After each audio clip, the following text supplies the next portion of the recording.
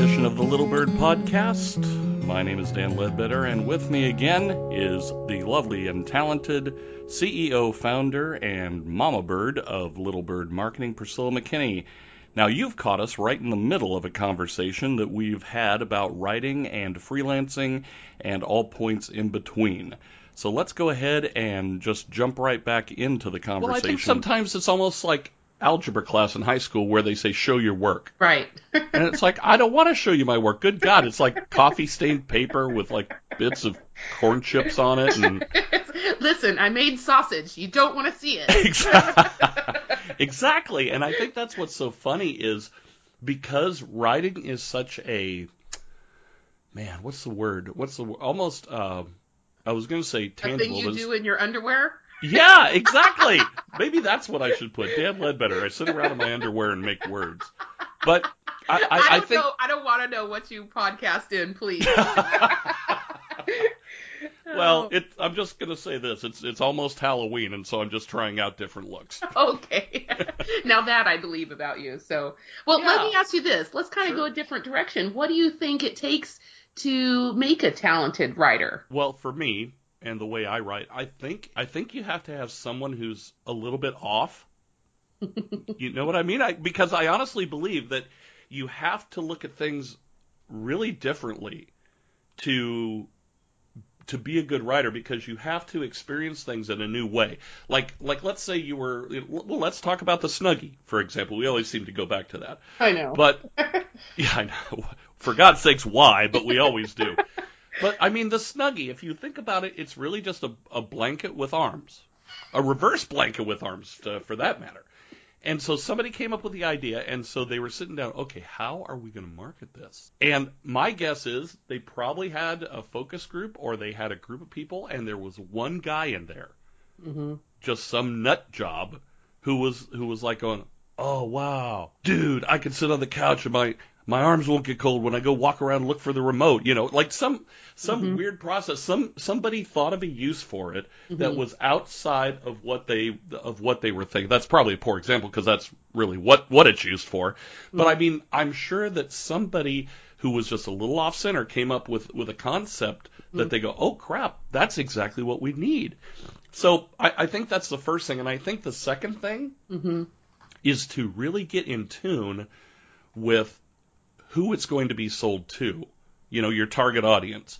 So I think you need somebody who's a little off center, someone who's in tune with who it's going to, and somebody who is willing to just come up with 1,000 ideas and be okay with having 999 rejected. Well, I think, what you're saying about the first one is really a unique perspective, and sometimes it's that oddball who has a unique perspective on life, period. And I think what's a bummer for some people is that they don't realize they have a unique perspective on life. And so what I've had to learn over time is that you have to explain sometimes or write about the things to you that seem really obvious or natural, because they're not obvious or natural to other people. And sometimes I think that we miss writing what could be really our best work because we think, everybody knows that. But really, it's only something that we've intuited or that we see that way. And our perspective is unique. You need to really embrace that unique perspective. I have a very different perspective on Americana or anything. I grew up a lot of years in Europe.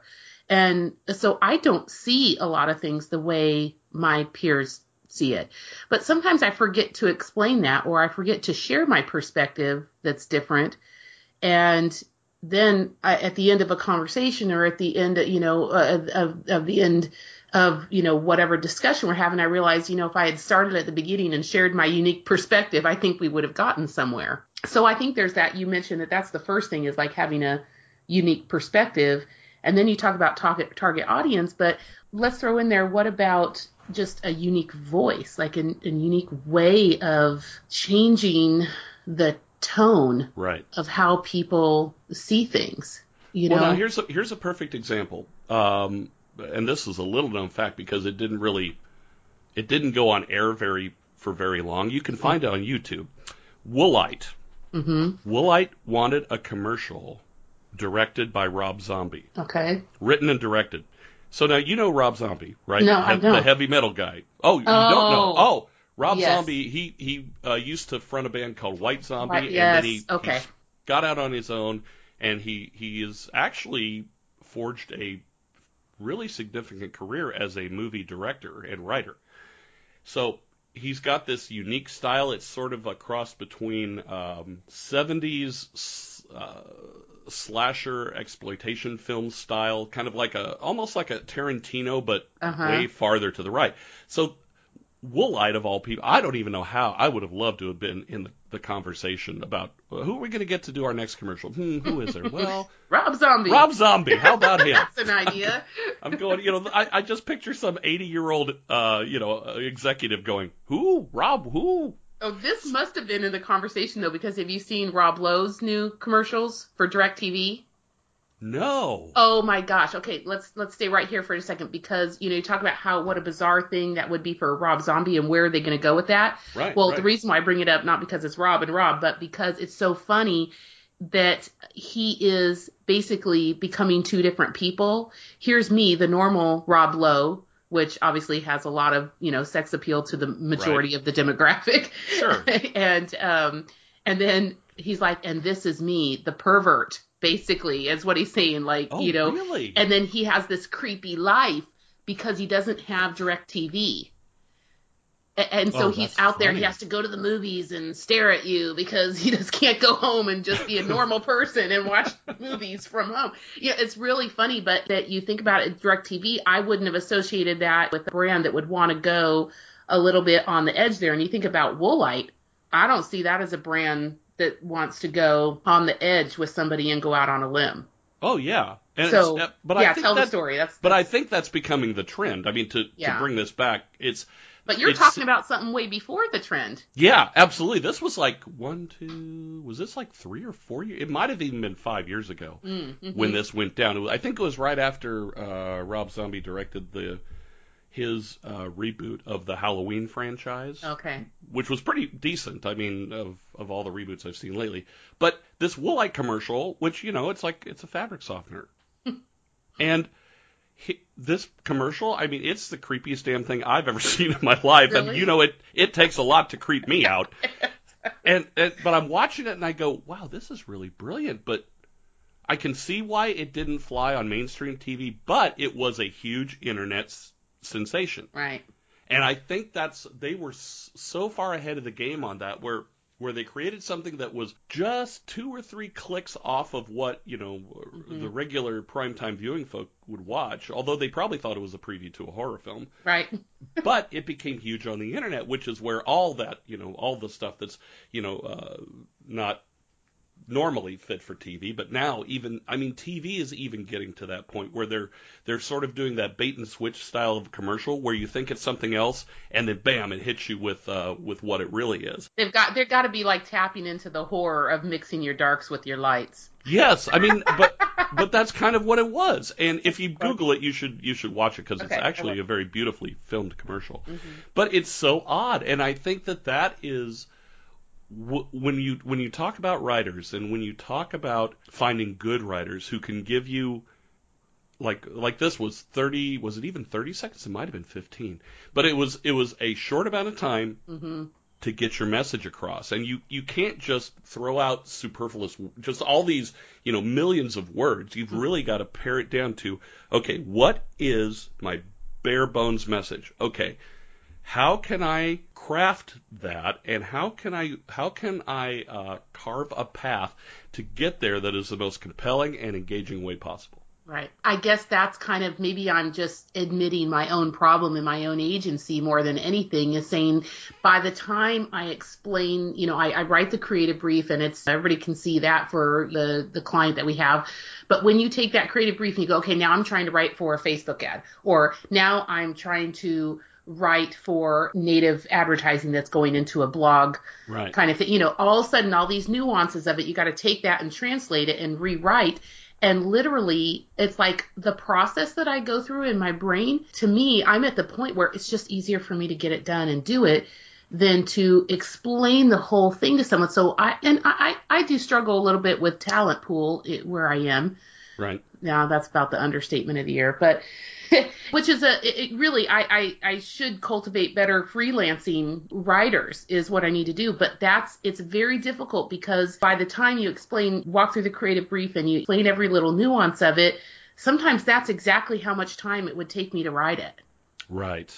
Yeah, no, I hear you. I hear you. And I actually, when I moved up the food chain in the publishing industry to where I was the editor and I was actually in charge of people, that was my biggest Achilles heel, was really finding good writers who knew the subject and who could get stuff done on time. Right. I could find great writers who took forever to get me a piece. It's like I'd have to just say, here's a piece that I want, let me know when it's done, and I'll fit it into whatever issue down the line. And then I had mediocre writers who could get me stuff on time, but it took a lot of massaging to get it, right. I mean, grammatical errors and things like that. Right. So I empathize with your plight of finding good talent. I read all these amazing things online, but the fact of the matter is I'm no Saatchi and Saatchi, and I don't have the luxury of time to have or funding to have 4 writers on staff to choose from, and all 4 of you write this piece and I'll pick the best one. Right. I don't have those kinds of budgets, and you say that, but the truth of the matter is probably they don't have that kind of. They're probably all sitting there. Oh, we don't have the luxury of time either. So I don't know. It's difficult, but all to say is that I agree with you. The writers, they need to have a unique perspective. They need to have a unique voice, like some interesting way of just setting a different tone, interrupting that pattern of how I normally approach and engage with writing. I really hate it that these kind of sensational pictures that go along with some of these ads. If you're, so I'm in Missouri halftime and in Kansas halftime, where to say Kansas, homeowners save thousands of dollars. And it'll have a picture that's completely unrelated, but it's a sensational picture, which makes you want to click it. It's intriguing. Right. And that kind of advertising and that kind of, there's like that, it still has that sense of where it's tricking people online. And I'm really excited to see that die out sometime, which it's never going to. But that kind of stuff drives me crazy when I really think what really should drive things is really content, like really quality content. And eventually, I'd love a beautiful world where content is truly king all the time. Yeah, let's just dream of that, right? Okay. I know. It's so sad though, but because you're absolutely right, and I have noticed because I'm on Facebook a lot that like some of the ads that come through that are targeted towards me are just so bizarre. It's like apparently they think that I have bowel problems and I need car insurance. I don't want to know why they think that. I don't know either. I'm just sitting there going, because I know that they search keywords and things like that, and that's how they serve up the ads. But I'm going, at what point did they think I have intestinal problems? Right, how did I even get to that point?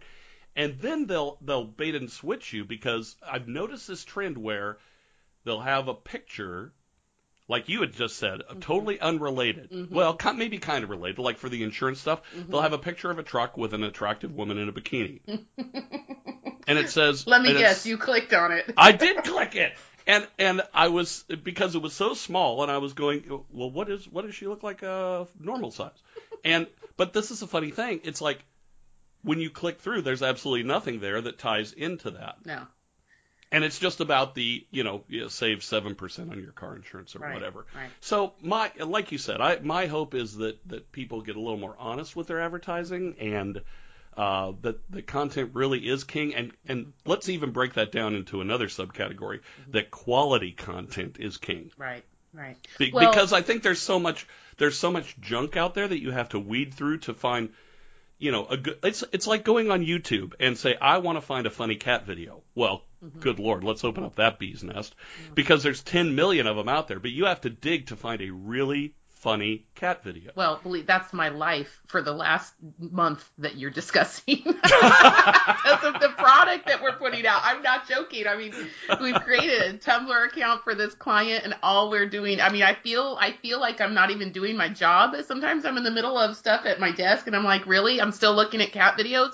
Oh, but I mean, that's literally my job right now. So yeah. It's funny that you say that. But here's the last thing I'll say about this is that, Sure. You get the kind of fish depending on the kind of bait you use. So True. if you want mediocre, like not quality, that's not about brand loyalty, whatever, I get it. There's some things that are commodities. They just need to freaking sell it. So they do what they're going to do. But I think you and I are both talking about where we deal constantly with clients who are looking for that quality, that are wanting to, really connect their brand with interesting content. And that's where you and I live all day long. So we can pick that other stuff apart. But my feeling overall is, you know what? Write your own story. I get that we have to retweet things or that we share other content. I love to share beautiful content other people have. I just shared a piece that from a great, advertising writer, Peter Leviton. I just shared a piece that he had written, and he really, has a unique perspective. To me, I would like to reward that. So I'm not saying that we don't share other people's writing, because when it's good, forward it, retweet it, give it the pat on the back it deserves.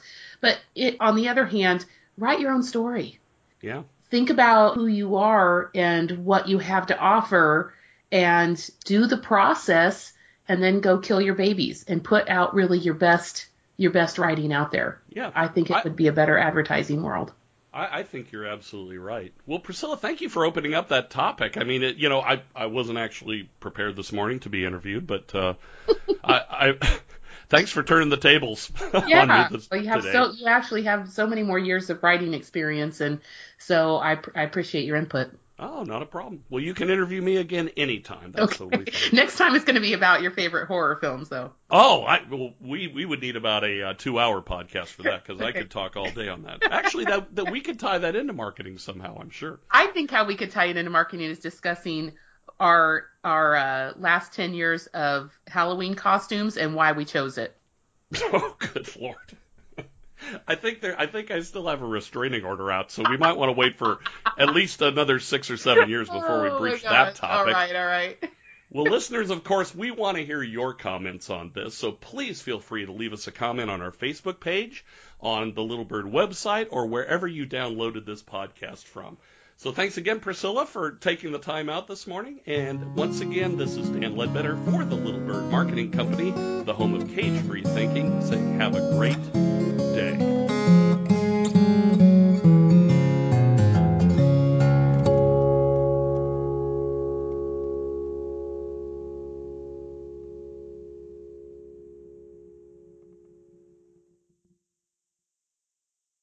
This podcast is a part of the C-Suite Radio Network.